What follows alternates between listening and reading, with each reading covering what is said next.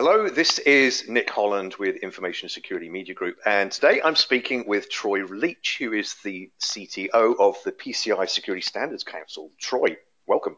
Thank you, Nick.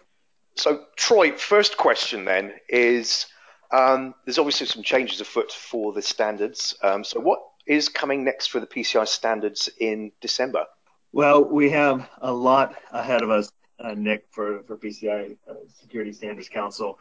The first is in December is the fruition of our standards for contactless. So starting to look at mobile payments and the tap and go. The point-to-point encryption standard will have a revision that will make it easier for the reporting and allow for more flexibility for different component providers of those solutions to be able to demonstrate that they are protecting consumers' information.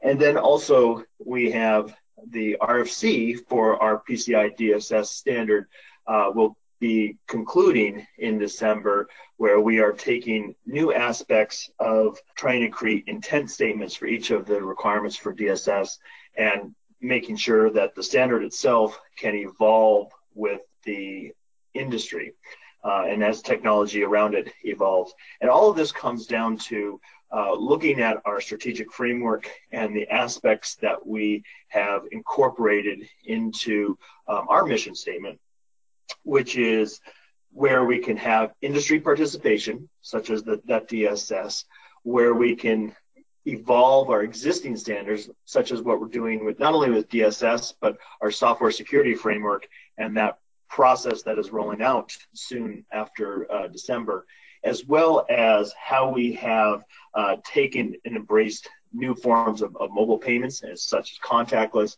And then finally, how do we align all of these types of security requirements with what is in industry for other industry sectors, such as how we've mapped the DSS standard to the NIST cybersecurity framework, as well as how we are looking at PIN security and align that with ANSI X9. So I'm interested in the contactless component, Troy. I mean, obviously, there's been a lot happening in certainly the NFC space. I know certainly we're starting to really see some traction with things like Apple Pay. How does contactless change things in contrast to a standard card type transaction? Well, contactless is a very convenient, fast way for payments to take place. They are, for the PCI Council, our standard is based on the EMV code specifications, and the role of PCI standards are to make sure that the integrity and security of those transactions are being processed in a way that gives confidence to the entire payment ecosystem. So in December, we will publish this new standard that allows for what some folks refer to as tap and go. And then we will also be looking at how we can take this type of mobile standard and continue to explore other forms of emerging technology. This is a nice continuation of where we were with the SPOC standard, or software pin entry on COTS devices. And it allows for us to look for more opportunities for merchants, especially smaller merchants.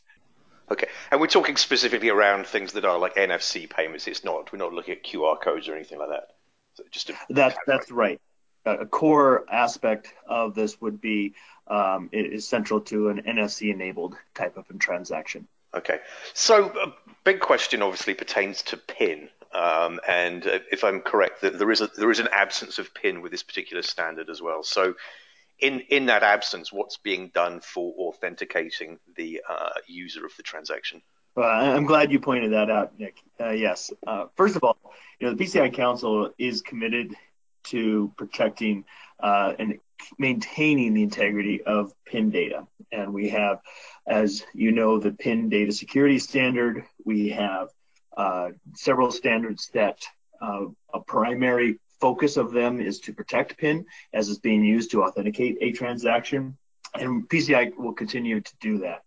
One of the best advantages of PIN is to authenticate several aspects of that payment transaction, from the cardholder to the device to several qualifications of the payment itself to complete a transaction. And with this new technology, it provides this opportunity for us to really improve upon that. And given the amount of additional data that's available to us in real time, we can start to rethink how we authenticate a transaction. So for the contactless standard, there are multiple security controls that have a strong association between the merchant and the device and protect against the application itself that is accepting the transaction, making sure that it's not lifted up and moved to a different device. So we have controls around making sure that once a application is initiated, that the security it cannot be spoofed and brought to another device. So there's all these other new types of controls that we can put in place that allow for the same level of confidence in authenticating a transaction.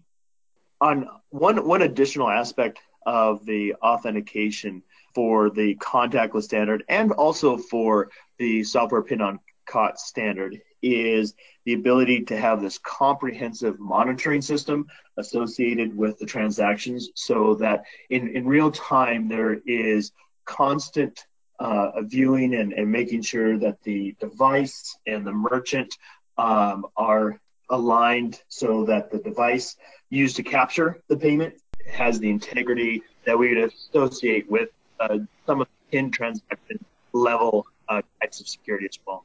Okay, so there are a variety of checks and balances going on in the background to obviously reassure the originator of the transaction that this is robust. Yeah, absolutely, and that's an important aspect because there's been some vendors that have come to market and say, well, all I need to have then is an application, and this application is going to meet the security bar that's been set by the PCI Security Standards Council, and that's just not the case. I think just to conclude, actually, Troy, I mean, what else is in the pipeline for 2020 in terms of PCI standards? Well, if I look back to what we just announced at our community meetings that occurred in Vancouver and Dublin and will be happening in a few short weeks in Australia, is we started to refocus around our strategic framework and 4 pillars of that framework. The 4 pillars of the framework are really around industry participation. That goes into a new request for comment period that we announced a new process for that request for comment period that will be in place for the DSS standard. We are constantly evolving our standards. So we've seen a transition from our PADSS standard to this new software security framework, as well as taking a new approach to the DSS standard.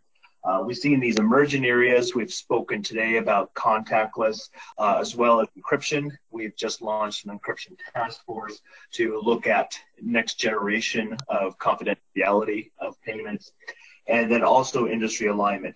Looking where we can work with industry, such as with the PIN standard, where we align with MCX9, our recent mapping to the NIST cybersecurity framework, and other ways that we can have collaboration with other subject matter experts in industry that may be looking at security from a different lens, but have the same intent of good integrity and confidentiality of data.